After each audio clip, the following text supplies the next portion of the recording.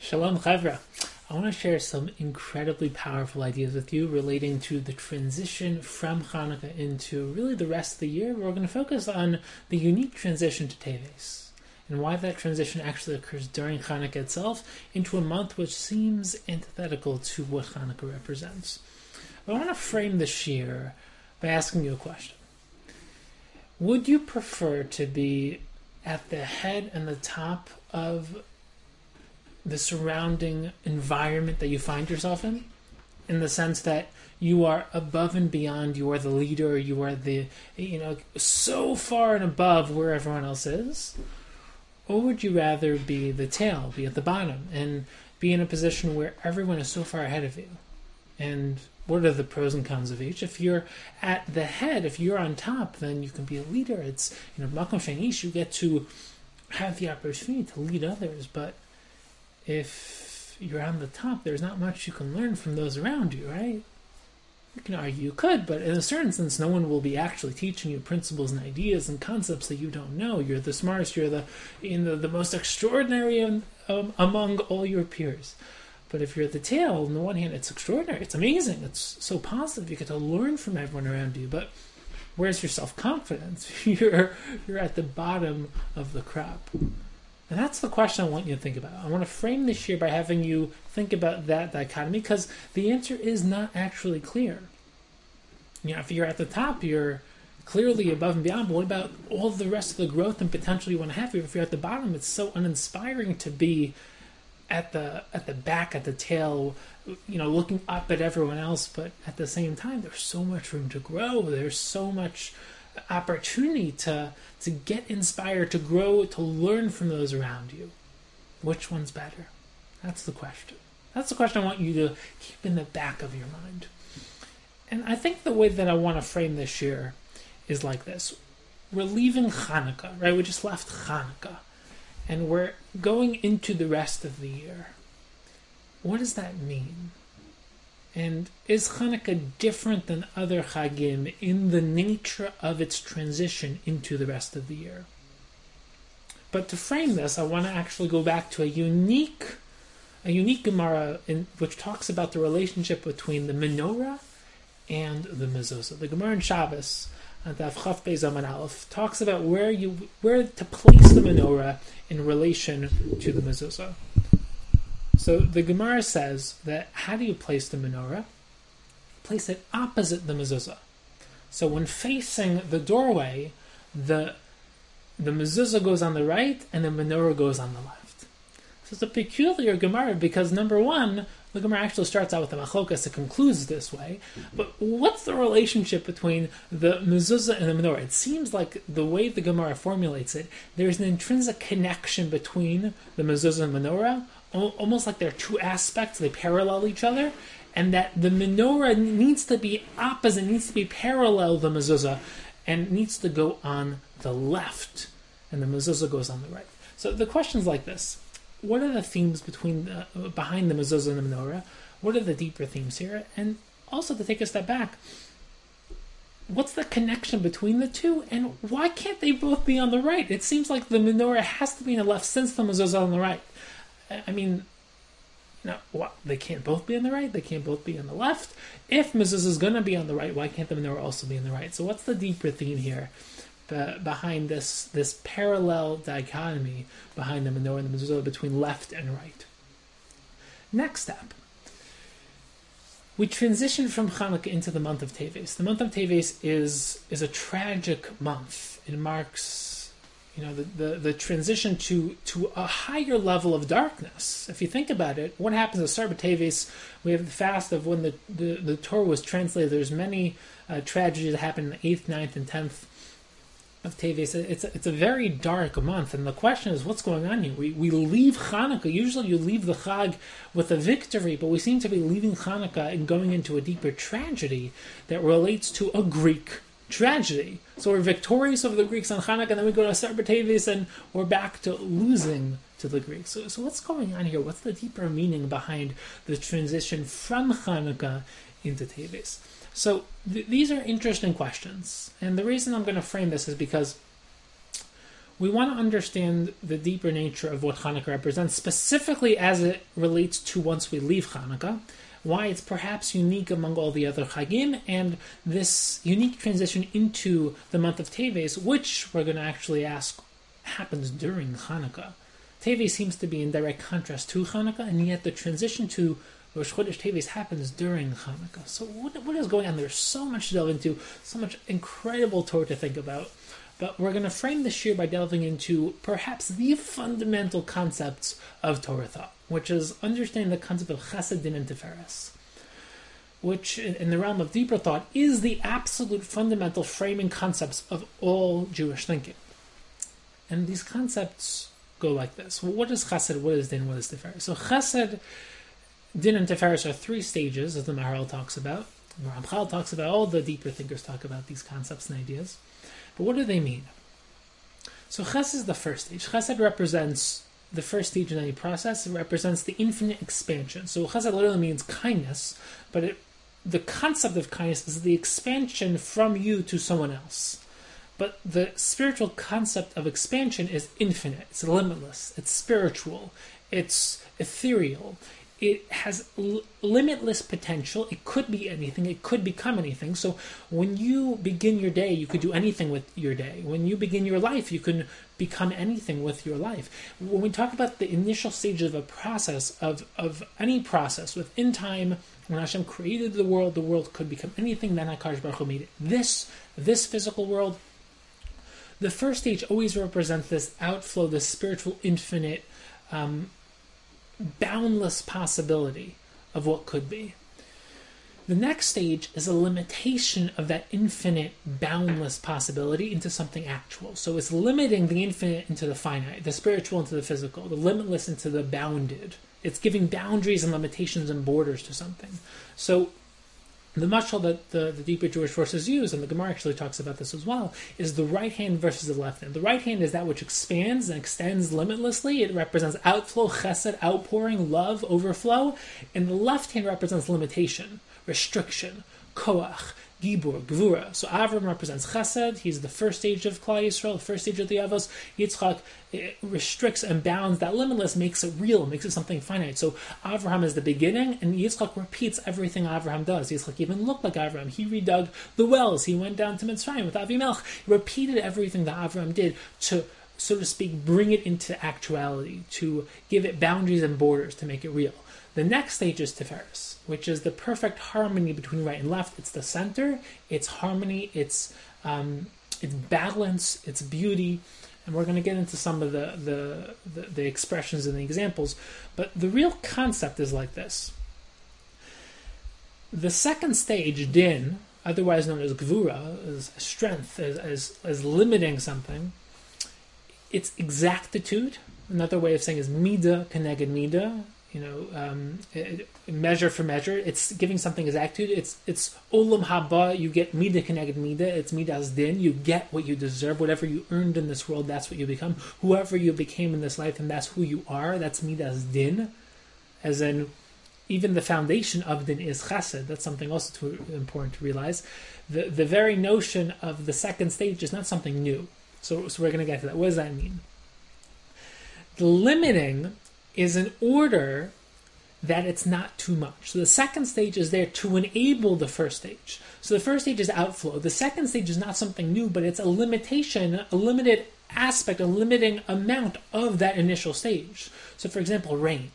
Rain is just something, but what's chesed? What's outflow? What's the right-hand side of rain? When it just rains uncontrollably. What would that be? A mabul. Flood. The whole world would... So what's the left side? A limitation of rain. Oh, but if you have a complete limitation of rain, what happens? It's a drought. There's no water at all. Everyone dies. So what's the Tiferes? Tiferes is basically the balance between these two kochos, between these two midos, these attributes. So you don't have too much or too little. You have a perfect amount.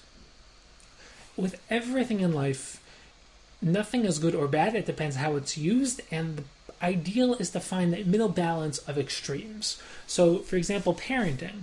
You don't want to be too strict, because then you will restrict the potential of your children. But you want to be too, so to speak, boundless and too forgiving and just create no boundaries, because then the children will actually become developed. They need rules, you need restrictions, limitations to create actual growth. Otherwise, you go nowhere, it becomes really destructive. When it comes to teaching, you teach too much, you overwhelm the student. You teach too little, they want more, they're not really learning. You need to find that perfect balance. The Gemara in Pesachim, Daf Kuf Yud Beis and Aleph, says that as much, or I should say more, than the calf wants to drink, the cow wants to nurse. And that's the real struggle of when you want to give. You have to know that sometimes if you really give, you're taking, because you're not actually giving. A true giving is a limited giving, a giving that can be received. And when you give in an uncontrolled way where it's too much, you overwhelm, then you don't end up giving at all. So the ideal is always this notion, this understanding, this balance between right and left, between chesed and din, between outflow and limitation. And that's what's really important, is to understand that the ikar is always chesed. The important aspect is always the outflow, the infinite, the spiritual, the giving. The din is there to enable the chesed, the outflow, the giving, the spiritual overflow to become something that can be received. And Tiferes is that perfect balance, when it's done in the perfect and ideal way. And if you really think about it, the Torah says this beautifully, that chesed can also be misused. We think of chesed as something which is pure, something perfect, but you can give too much, you can also give in the wrong ways. So the chesed, the Torah refers to a form of arayos as chesed. Why? Because it's a form of connection and giving and overflow that's inappropriate. And that's why everything in life is neither good nor bad. It needs to learn how to be used appropriately and properly. Chesed is not good and Gevura is not good, and chesed is not bad and Gevura is not bad. It depends how they're used. And getting to that ideal Tiferes, that balance, is where we want to get to. So what are some other beautiful examples of Tiferes? So I said beautiful on purpose because one is, what's the root of Tiferes? Pe'er, beauty. So what's beauty? It's when you have a harmony of all these different aspects, different details. You take into account all these seemingly contradictory, opposite elements, and they fuse into harmony. You go to a sunset on the beach, and you see the sun reflecting off the water with the beautiful landscape, and just HaKadosh Baruch Hu's beautiful world, and you're just overwhelmed with this sensation. But what exactly is beautiful? Is it the sun? Is it the reflection? Is it the landscape? Is it the time of night? Is it who you're with? No, it's all the factors coming together into a oneness that creates beauty. Beauty is this harmony. It's why Rofeh, which is the same root as Pe'er, beauty, Rofeh, is creating homeostasis, creating a balance within the body, creating, so to speak, spiritual beauty within the body. It's why Emes, we think of truth. I want to ask you, what is truth? So a lot of people, if they haven't yet gone to a developed stage of understanding wisdom, they think that truth is a fact or an idea or a statement. But in truth, no pun intended, truth is actually a conglomerate, it's a synthesis, it's a creation of harmony between multiple pieces. So when learning Lamdus, the truth of the sugya is the spectrum of the sugya. You get the different perspectives coming into a whole. There's a fragmented truth, so there's a holistic truth, but that gets fragmented into shards of truth. So you have many different possibilities and shitos. You recreate that truth by taking all those pieces and putting it together, because the truth in this world is actually all the pieces coming together to create the truth. So it's, it's thesis, antithesis, synthesis. That's the famous philosophical concept of you have different things coming together and combating, and through the conversation of all the different pieces coming together, that's how you get the truth. So I'll give you an example. Let's say you have a kid who comes and says, he comes to his dad and said, this guy punched me in the face. You gotta get him in trouble. So his dad comes over to the kid and says, you punched my son in the face? He said, yeah, because he kicked me in the leg. He said, son, you kicked him in the leg? Yeah, because he pushed me down the stairs. Pushed him down the stairs? Yeah, because he called me names. So who's telling the truth? They're all telling the truth, but only parts of the truth. And the real truth is all the small pieces of truth coming together into a genuine oneness. And that's why truth is Tiferes, it's Emes. That's why Emes Yaakov. Yaakov, remember, Avram is Chesed, Yitzchak is Din. Yaakov is Tiferes, it's harmony, it's oneness. And that's why Titin Emes Yaakov. I'll give you one or two last examples. One is Shalom. Shalom is peace. That's how we translate Shalom is. But what's peace?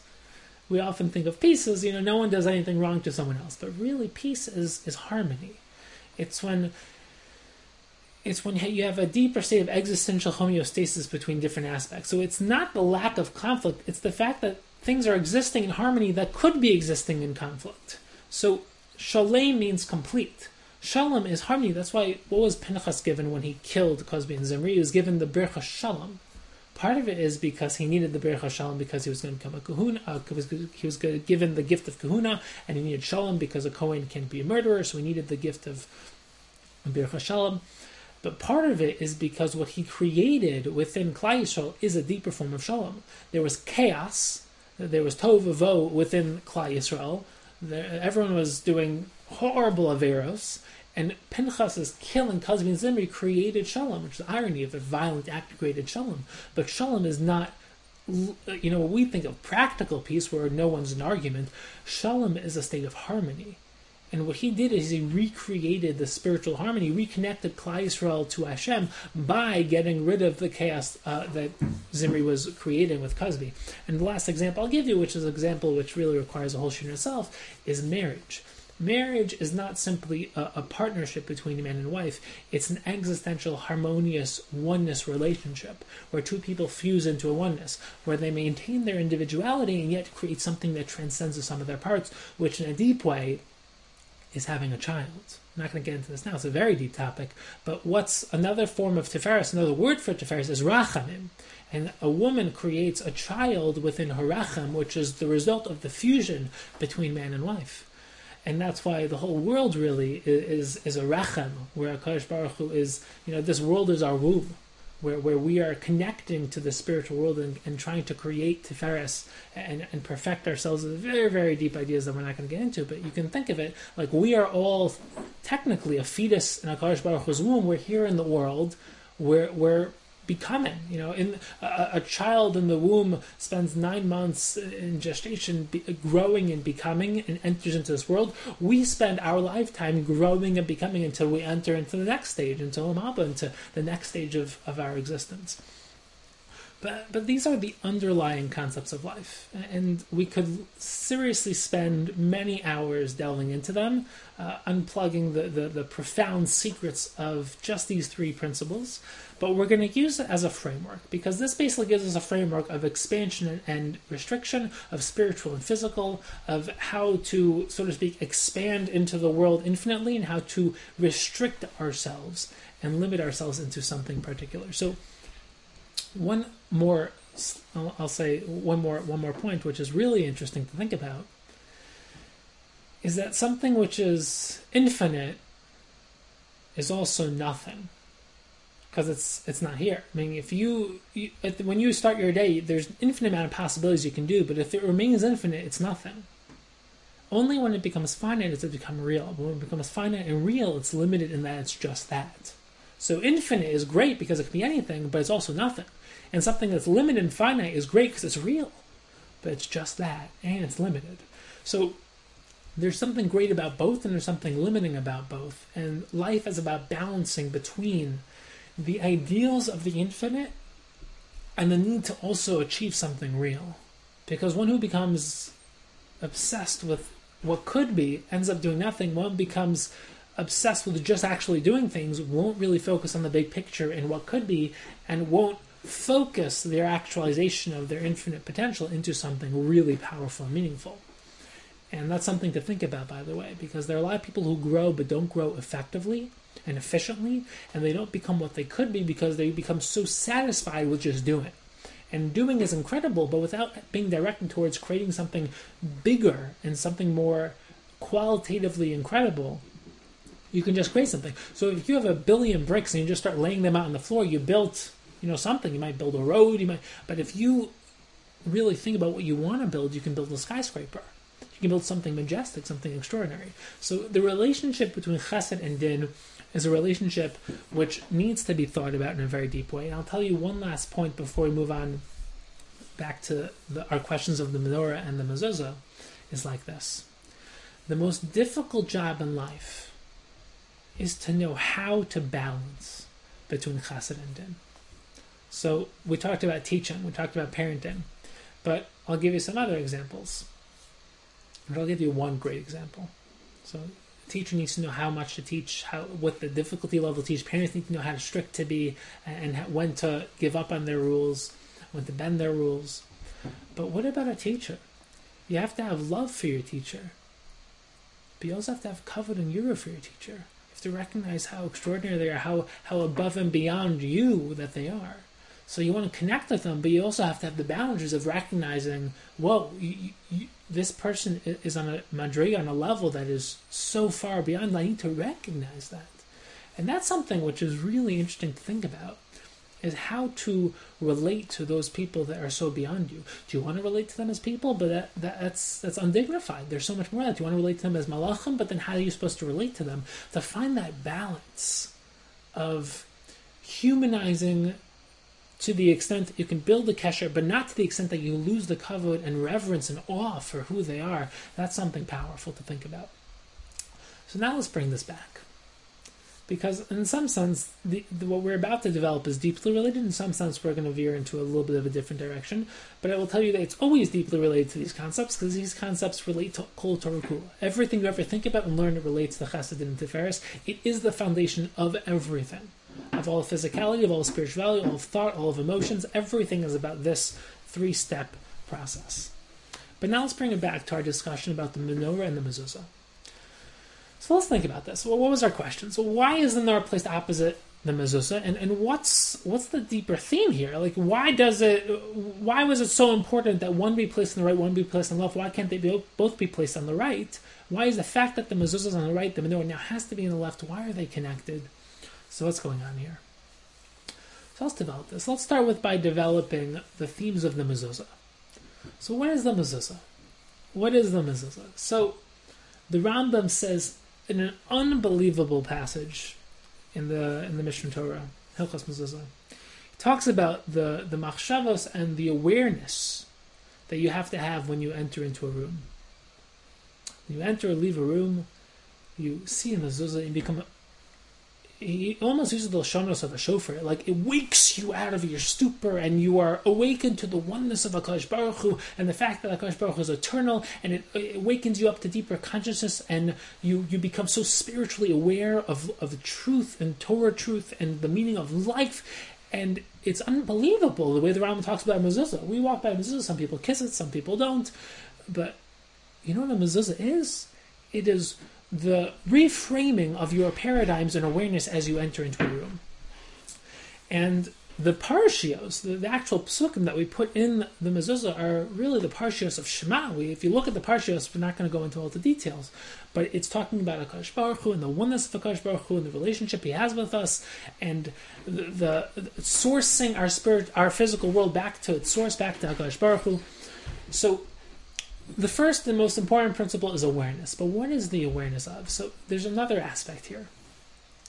And the second aspect is a theme we've talked about before, which is straightening the bent path. If you look at a mezuzah, it's always crooked, it's slanted. Why? So the mashal that the Bali Machshava give is that this world is a bent road, and we need to straighten the path. So what does that mean? So imagine if you're walking down the street, and you look back where you came from, you can see where you came from. But what if you take a right or a left turn? What if there's a fork in the road and you take a bend? If you turn around, you can no longer see where you came from. What does that mean?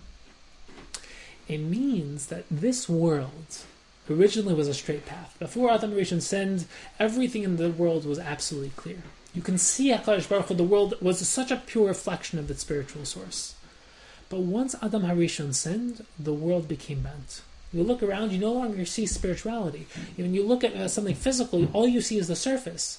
You have to use your moach, your mind, your intellect, your soul to retrace the world back to its source, because the physical no longer reveals the spiritual, it actually hides it.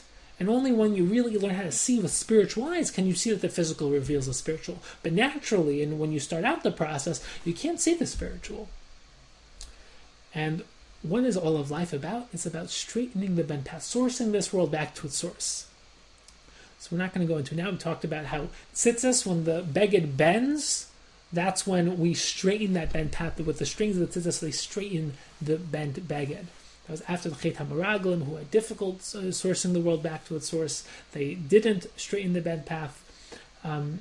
Korach, also we talked about how he represents this concept. He said, we're not going to go into it now, but one of his debates against Moshe was regarding mezuzah. So how does mezuzah relate to this concept of straightening the bent path?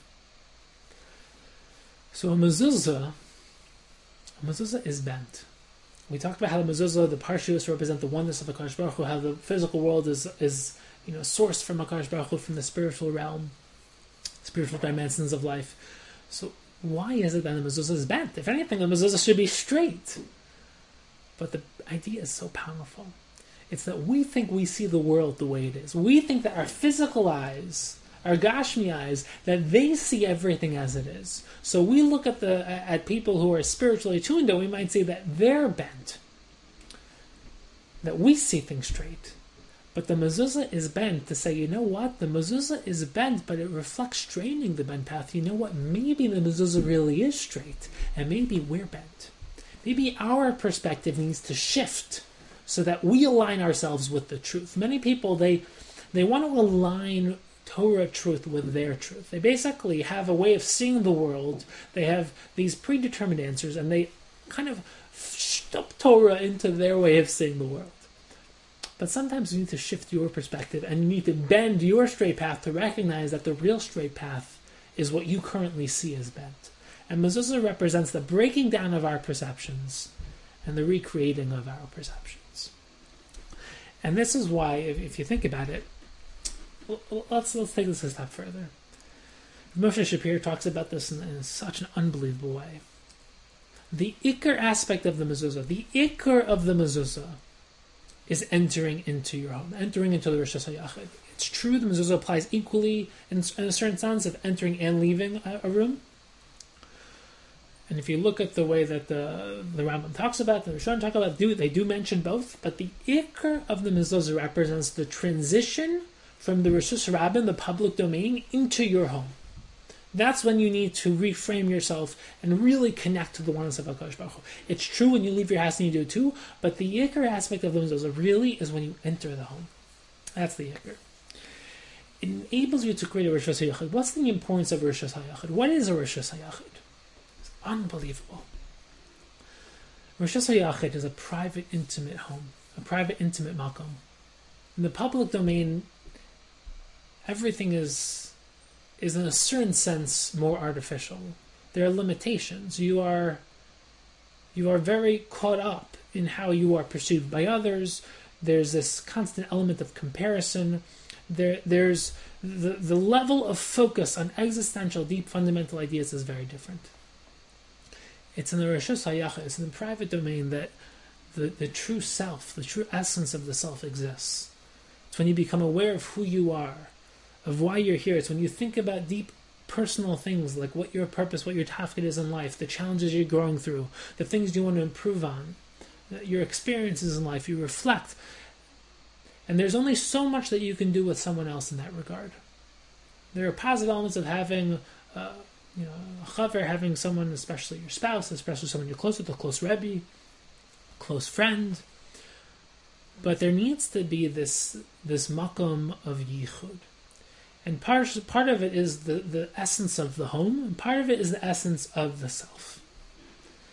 And I would say that the Rambam says fascinatingly that the ikar Torah, the ikar Chachmas Torah, the Keser Torah is earned when one learns at night b'yichud. You think, what do you mean? In most Torah we learn in Beis Medrash, we learn with other people, in B'chavrusa. What's this talking about? Chachmas Torah is when you're by yourself? It seems to be antithetical. So there's different types of Torah, and there's different times of Torah. And making Torah one with who you are, that's something that needs to be done alone, by yourself, in isolation. And if you think about it, the most impactful revelations, when you really connect the Torah to yourself, when you really apply it to who you are, it needs to be done in the Reshus HaYachid, in the private domain. And this deeper inner Torah, that's really, the mezuzah is about the transition from the external, from Reshus HaRabim, from the public domain, to the private, to the self. So when you enter from the public to the private, that's where the mezuzah comes in. So the right-hand side, which represents this level of beginning point, this transition point, this expansion, this notion of the ikr of the mezuzah is on the right hand, is when entering the home. So when entering on the home, that's when we put the mezuzah on the right-hand side. So now the question is, why is the menorah on the left? Because first of all, what does the menorah represent? So the menorah is so deep, so powerful. Now we don't really have time to go into the full depth of the menorah. We can give a whole share in this, especially if it was earlier, if we're giving this on Hanukkah. But the menorah represents the miracles of Hanukkah, obviously the miracle of Shemin. It represents the transition from the miraculous to the miraculous within the natural. So Hanukkah represents the last open miracles, the transition to Teva, but miraculous Teva, where we see the miraculous within the Teva, which is why Purim represents this notion, this transition to seeing the miraculous within the Teva. There's an open miracle on Purim. It's a deep transition, a deep connection between Hanukkah and Purim. Is it's the smallest open miracle. The Hanukkah miracle was the smallest open miracle in perhaps Jewish history, and Purim, which is the biggest hidden miracle in Jewish history, is so obvious, so huge, but no open miracle. Second aspect of Hanukkah is the transition to Torah Shebaal Peh. The transition to Torah Shebaal Peh. The first stage of history is Torah Shebeksav. Kadosh Baruch Hu gives us a Torah and Har Sinai. We experience Matan Torah, but this stage, as Rav Hutner talks about, Hanukkah represents the Chag of Torah Shebaal Peh. It's the transition to where there's machlokas, there's this need to recreate Torah light, but also lo b'shamayim, that really Torah now resides within the realm of human consciousness. We are the ones who create halacha. Bas Kol doesn't create halacha, we create halacha. And it also represents our unique connection with HaKadosh Baruch Hu, that the Greeks fought against. They fought against our connection with Hashem. They said, you have no chilek in Hashem. They made us write on the horns of an ox that you have no chilek, no share in Elokei Yisrael. But what's the ikar essence of our tafkid on Hanukkah? It's to light the flame of the Hanukkah menorah within our home, and then to emanate that out into the world. Pirsumei Nisa. It's to take the intimate, the light of Hanukkah, and to express it out of our homes into the world. And if you think about it, that's why beautifully on Shabbos Hanukkah, what do we light first? The Neiros of Shabbos related to the Neiros of Hanukkah. We light the Neiros of Shabbos first. Why? Because the Neiros of Shabbos are very intimate. They're about Shalom Bayis. They're about creating the Avirah within the home. It's private. It's really a Shalom Bayis question. But the Neiros of Hanukkah are about Pirsumei Nisa, expressing that into the world. And Chayecha Kodma, when it comes to spiritual growth, you first focus on the intimate and the private, on what's going on inside of yourself, inside your home. You do Shabbos first, and then you express the lights of Hanukkah out into the world. But where are the lights of Hanukkah going to be? They're going to be on the right side of the door when you come out. Remember, they used to light the candles in the doorways, in the chutzner. But on the right side when you come out, because Hanukkah, the ikar point, the point of expansion, the ikar essence and focus of Hanukkah lights is not going into the home, but going out of the home. It's expressing that into the world. And that's why the beauty of this dichotomy, this relationship between the mezuzah and the menorah, is that the mezuzah represents the ikar focus on deeper contemplation and deeper existential awareness within the home, within the Rishus HaYachid, and the menorah represents the transition from the inside of the home into the rest of the world, Pirsumei Nisa, impacting others, going out into the public, into the Rishus HaRabim, and really inspiring the klal. And I would say the real focus and the real koach of Hanukkah is that it is a holiday that ends with it really beginning. That the ikar of Hanukkah is not meant to be an isolated chag, but a chag that then permeates and transcends its zman and then goes out into the next zman, into Teves. And that is why Rosh Chodesh Teves is actually on Hanukkah itself. Because we continue the mission of emanating the light of Hanukkah out into the world on Teves. And now the real question, and the ikar question that we're going to focus on now, is what is Teves? What is this month of Teves? Well, what does this mean? Why are we trying to take the light of Hanukkah and expand it outwards? Why don't we just say that Hanukkah is Hanukkah? And then we go on to the next stage of the Jewish calendar, of the Koach Hazman. Why? What's the import? And why do we focus so much on taking Hanukkah with us into Teves? Now, there are some important principles we need to first discuss, which is number one, every single month is filled with depth, filled with kochos, filled with ideas, and the Ramchal says that Zman is filled with themes and spiritual shefa, to the extent that every single month has its koach. And we've talked about this in the past, that time, you can think of time as existing, you can think of time as going in a straight line. All of history just goes straight. We have the past, the present, the future. You can think of time as going in a circle. So every single year has its kochot, every month has its kochot, its power, its unique themes. And the reason why things happen at certain times in the year is because that is the theme of that time. So Zman Gulasenu, the reason why we were freed from Mitzrayim during Pesach is because that is the Zman, that is the Koach of Geula. And Zman Simchasenu, when it comes to Sukkot, like that is the theme. Like those themes are creating the Chagim. The Chagim aren't commemorations. We're not commemorating things that happen, but they happen because of the unique themes in time. And Zman Matan Torah Sinu, that Shavuos happened because this is the time of Matan Torah. So we need to really reframe our understanding of time to begin with. But once we understand that time is powerful, Chazal instituted this deeper notion of time, which is that each month has its unique themes as well. And also each month has its unique shevet. And what's the shevet of Teves, the month that we currently find ourselves in? The shevet is Dan. Who was Dan? What does Dan represent? Why is Teves so connected to Dan? Dan, if you see what is Dan connected to, something we just mentioned, the concept we mentioned, din, gevura, limitation, restriction, boundaries, borders. But Dan is a very problematic shevet. If you think about it, Dan was positioned last out of all the Shvatim. Why? Dan, what's the animal of Dan? The animal of Dan is a snake, a nachash. What do you think of immediately? You think of a nachash, the evil. You think of the Yetzer Hara. You think of the Chet HaAdam HaRishon. You think of all that went wrong in life. And yet one of the Shvatim, his animal is a snake. Why do we associate evil with a shevet?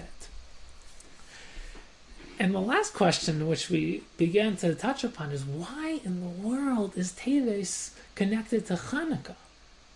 Teves starts on Chanukah, and yet all the things that happened wrong when it comes to Teves, when it comes to Chanukah, happen in Teves. Meaning what? Meaning Chanukah seems to be the victory over the Greeks, and yet Teves seems to be the victory of the Greeks over the Jews. Because what happens in Teves? Teves, we basically say that the Greeks, caused the world to shake, that the darkness fell over the world. They translated the Torah into Greek.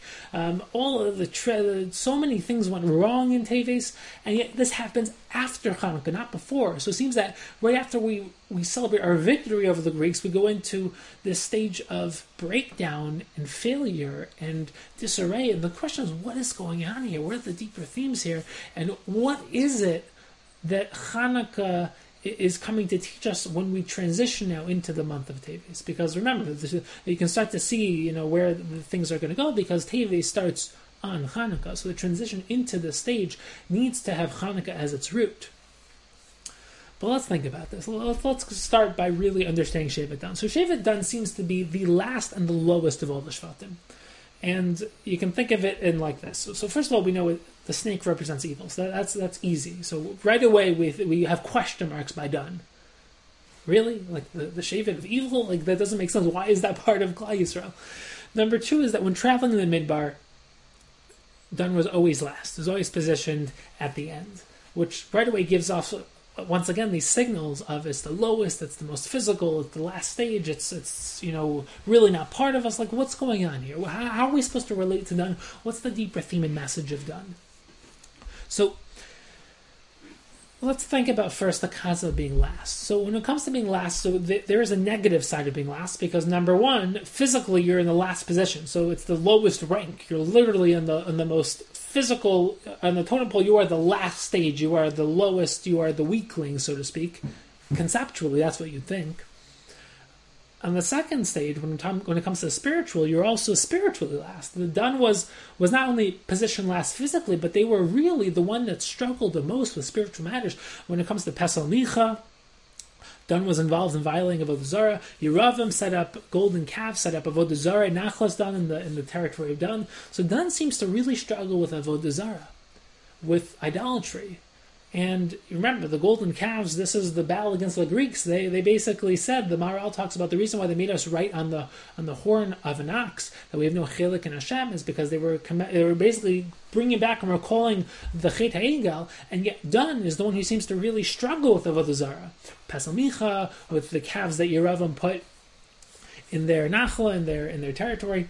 So there's a lot of negative that we think about when you think of dun, yet there's also a lot of positive, physically and spiritually. So physically, the dun is, you think of them as the most physical, but because of the most physical, they're the most mighty. So gevura, din, limitation, physicality, yetzer hara, but also they're the strongest. So they're positioned at the end of the ranks, they're positioned behind Klal Yisrael to protect us, because they're the strongest. If someone attacks us from behind, then they're there to protect us. Remember, Amalek attacked us from behind. There's this notion of they are our protectors. They protect us. Number two, Chazal say that they pulled in the stragglers who fell behind. Once again, this notion of, so to speak, being there to help others, to physically help those, and to spiritually help those who are on the back end. So they protect us physically in the back, and they also are there to catch those who fall behind. And perhaps the most famous person who ever lived from Shevet Dan, Shimshon HaGibor, physical strength, the one who really tapped into the concept of koach gvura, Shimshon HaGibor. And yet this notion also extends into spiritual growth as well. How so? So this notion of being at endpoint, of being the final stage, din gevura, is, like we said earlier, it's important because on the one hand you think of chesed, you think of spirituality as being great, but remember, the spirituality needs to become expressed into the physical to become real, otherwise it's just potential. So gevura and limitation ends up enabling actuality, which means that the physical cannot become a revelation of something spiritual. That's something powerful.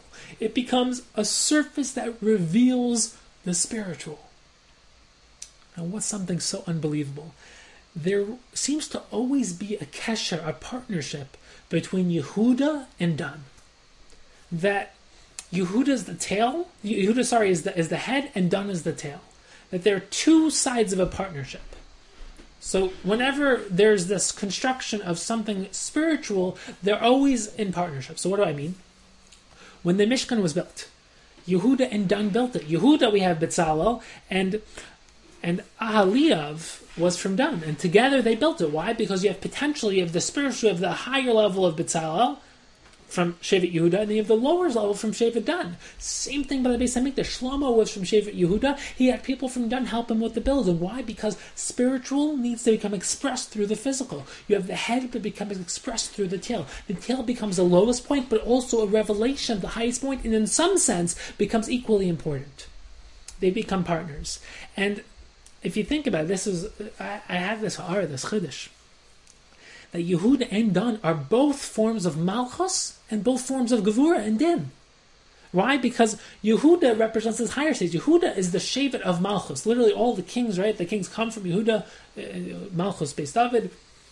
And also, but there's this notion of Gevura, of strength, the Gevura of the Malchus. Because, what's the animal of Yehuda? Aryeh, a lion, which is really the midah of Gevura, is Aryeh.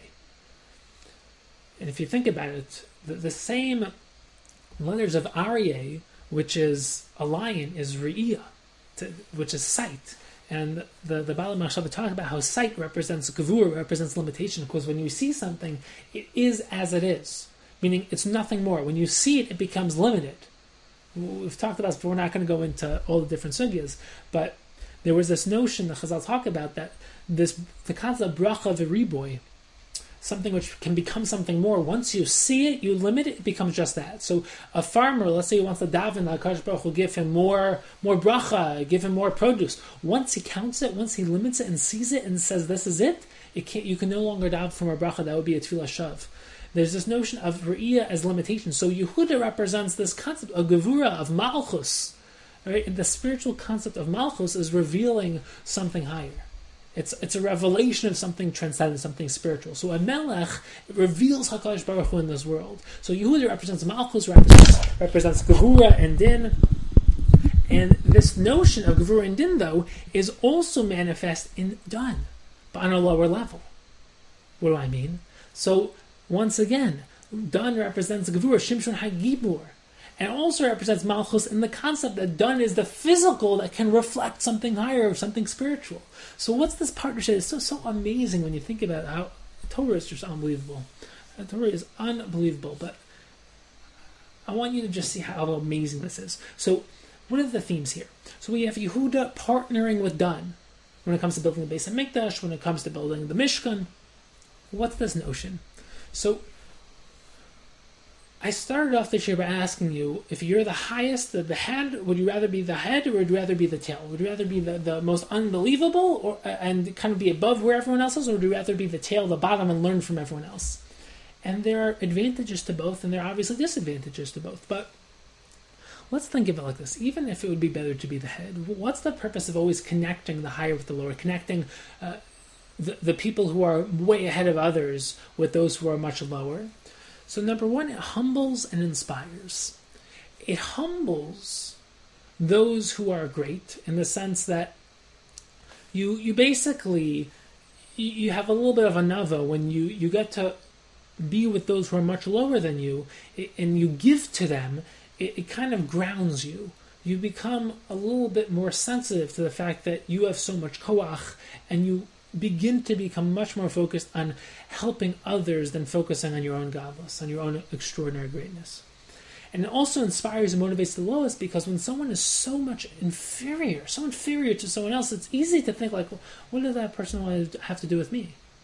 So, in the Middle Ages, the Rishonim talk about one reason why people claim that Hashem has nothing to do with this world is that why would HaKadosh Baruch Hu, a God who's perfect, who's all-knowing, why would he want to have anything to do with me, someone who's so limited, someone who's so physical and mortal, and why would that happen? But this notion that even if someone is so much greater, they still want to have something to do with me, and the fact that Yehuda would partner with Dan, that partnership reveals this concept of something powerful. And I would say that if you don't do that, besides these advantages, you can get elitism, where the best is basically with the best, the worst is with the worst, and it just stays that way, and the gap expands as opposed to the gap getting smaller. And remember that when the higher gives to the lower, the higher doesn't give and lose, the higher gains. When you give of yourself, when you give of wisdom, that's the deeper idea of a Hanukkah flame. When a flame gives its flame to another candle, it doesn't lose any of its flame. If anything, it gets. When you give someone yourself, when you share wisdom and ideas, you learn from your Talmidim. You sharpen your formulations and ideas. You rethink through things. It makes you even more. You don't lose something. When you give money, then you can say you lose. But Chazal say that as much as you give, that's how much you get right back. So there's never a sense of losing when you give. Even though physically, when you give money, it looks like you're losing, when it comes to spiritually, there's no even havamina of losing. Because the more you share, the more you become.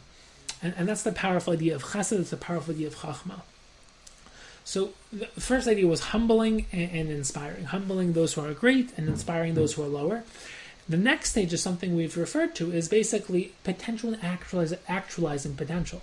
So the lower form, done, is in a certain sense equal to, if not greater than Yehuda, in the sense that it actualizes the potential of Yehuda. So Betzalel is the mastermind. He has someone from Sheva Dun to actually implement it, to bring it to reality. Remember, something that's potential is not real. It's infinite. It can be anything. It's extraordinary. It's great, but it's not real. Only when the potential is actualized, is made into something actually concrete and physical, does it become real. And the ideal is for the physical to become a reflection, a manifestation of that which is infinite and spiritual. And in a perfect ideal partnership and relationship, that would be the relationship between Yehuda and Dun, of higher and lower forms of Malchus and Din. So now let's try to understand where Dun has went wrong and what it represents, and the concept of Teves. So Dun is the most physical, is the lowest level of Klal Yisrael. That's what we basically framed it as. But in a certain sense, it has the potential for revealing the highest. And therefore, the lowest can become the highest because it can become a manifestation and a reflection of that spiritual root. So it can become something that reveals the spiritual and the infinite, but if not used correctly, if it becomes the physical, it doesn't reveal anything higher, that becomes an ends in itself, then it's the potential for evil. And that's the snake, that's the nachash. So what's going on here? let's develop this slowly. So first of all, Shimshon HaGibor. Shimshon HaGibor, Gevura, Din, the physical. What was Shimshon HaGibor's koach? Physical strength. But what was his downfall?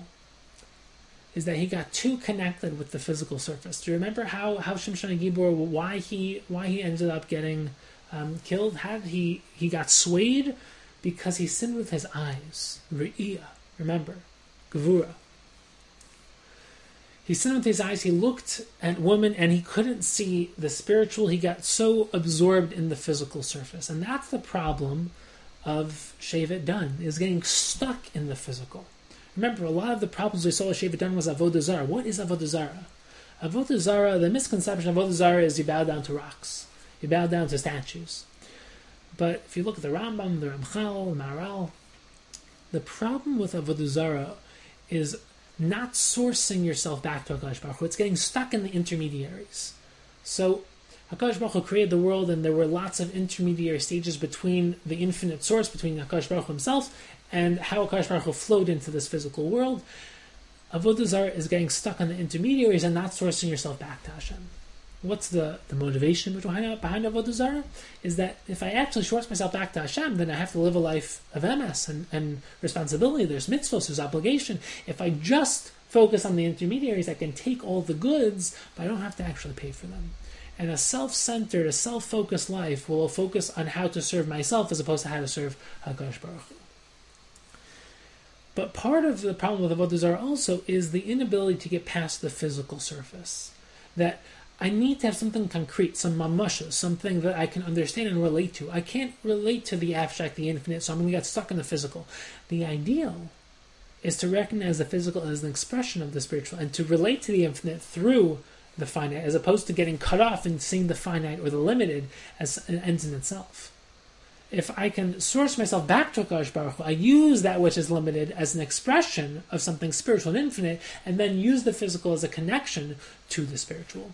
But if I get cut off, if I get so absorbed in the physical and I forget to realize that there's something more, that there's something beyond the surface, then I get lost. And then there's a problem of Avodah Zarah. So right after Matan Torah, Hashem said that you did not see any form. That Matan Torah is an experience of HaKadosh Baruch Hu, but remember, once you lose that transcendent experience, don't get stuck in the physical. Use the physical to source yourself back to Hashem. And really, all of life is sourcing ourselves back to HaKadosh Baruch Hu, using the physical to connect us back to the spiritual. And Dan represents the idea of that gateway, the possibility of using this concept of malchus, of din, of gevura, of the physical, to connect back to the spiritual. And the physical, when done that way, can reflect something much higher, but when corrupted, it doesn't represent anything higher. And this is the concept of the snake, of evil. Because evil is most deeply connected to physical. Like Ra comes from the root which means break down, shattered. And the physical world is a world which is a breakdown of the spiritual. It's shattered, it's limited, it's things. It's just this. And evil, when misused, becomes something disconnected from the spiritual. Right? When you see the physical as something disconnected from the spiritual, that's evil. The Ramchal wrote really, the whole Sefer Das Tfunos is showing how evil itself is here to reveal the ultimate good, because evil gives us free will, evil creates contrast, evil gives us a battle, so to speak, to having to reveal Hashem's oneness, to having to choose good over evil, to achieve our ultimate perfection. But in that sense, the physical becomes something good. And when you can reveal that the ultimate good, that there is no, Einod Milvad, there's nothing but HaKadosh Baruch Hu, and that the physical is here to reveal the spiritual, then you uplift that which could be used for evil. That's what Dan represents, is uplifting that which could be used for evil. That's why the Gemara in Sukkah, Daf Nun Beis, says that at the end of time, the Yemos Mashiach, HaKadosh Baruch Hu is going to shecht the Malach HaMavos, the Yetzer Hara, and it's going to basically kill evil. But it doesn't say kill evil, it says shecht. Why? Because shechita is to be mekadesh, to make it kosher. At the end of time, HaKadosh Baruch Hu will reveal that even the Yetzer Hara, even the Malach HaMavos, even the Satan, was only here to push us and enable us to achieve our perfection. It itself stems from good. It itself is actually fulfilling the Ratzon Hashem. And that there's no evil versus good, but that for the course of history, HaKadosh Baruch Hu gave evil the purpose of giving us challenges so that we can actually choose perfection and choose good. But really there is no absolute evil. that really Einon Movado, there's nothing but HaKadosh Baruch Hu, there's nothing but good, and that evil is here to serve a purpose. And Dan represents the uplifting of that concept, of showing how the physical can reflect something higher. Yes, Dan is the lowest stage, the lowest level, but really that lowest level can reveal the ultimate good. And when we start from the physical world and we work our way towards the spiritual, Dan is that mechanism, that medium, that concept of Malchus. And let's bring it all together. This is the battle post-Hanukkah. This is the battle against the Greeks. The Greeks tried to cut us off from HaKadosh Baruch Hu, tried to cut us off from the spiritual, said you have no connection to anything higher. All of the Gezeros were here to cut us off, to destroy the relationship we have with Hashem, to destroy our connection from the physical world to the transcendent, to the spiritual.